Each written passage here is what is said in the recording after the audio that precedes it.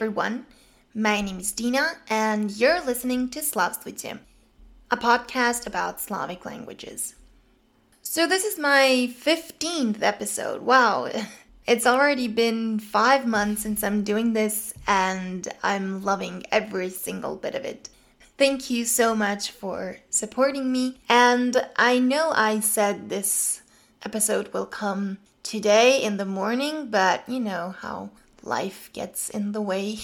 So yeah, this is the last episode on sound changes, and it's about a very special vowel, yat. All Slavic languages have this vowel in their vowel systems, and as it turns out, it disappeared everywhere. But let's back up a little bit. Yat was initially pronounced as long e. I'm not going to try to pronounce it right now. It is believed that it came from the Indo-European long e and diphthongs oi, ai. Eventually, however, this long e and the e that we know today kind of became the same sound, so the yat grapheme was actually confusing. This happened in the 19th century approximately, but the timeline of the loss of this grapheme is different in different Slavic languages. So Russian lost it in 1918 when the reform of the writing system occurred. Serbians got rid of it during Vuk Karadzic's reform, so in the first half of the 19th century. Bulgarians actually had to abolish it twice, once in 1921 and then once again in 1945. So where did this vowel go? Well, let's start by looking at the reason it disappeared first. It is believed that once the yers and open syllable construction were lost, more on that in the previous episode, the vowel was no longer dominant in the syllable and its quality was secondary. Thus, their position in the language was shaken. That is why yat tried to save itself by shifting to a higher position since there was already, e, and now that the length of the vowel was no longer that important, people kind of started forgetting about it.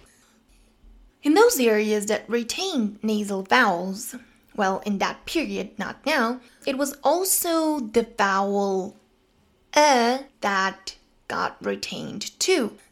So there was a spot for yat to go higher and eventually become e. Afterwards, this e and a became allophones, and nowadays in this area, we have a instead of yat. So it's in Polish and in Bulgarian. Sviat and sviat. Light, world.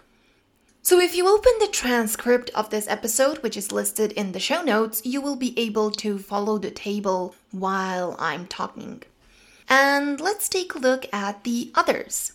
In other areas where this denasalization actually occurred and didn't survive, yat became e, and that is in Russian, Belarusian, Macedonian, and BCS Ekavica.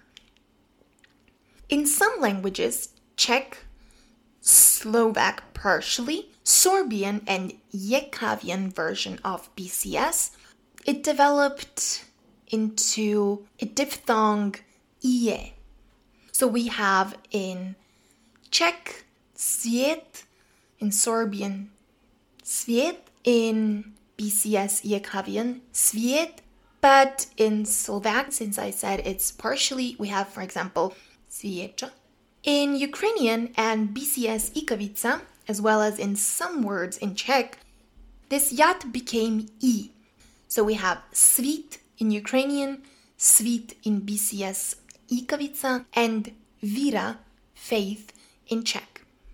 There is a theory that this vowel was more than a fronted Some believe it was a diphthong, e-a, e-e, while others that it shifted to e long time ago.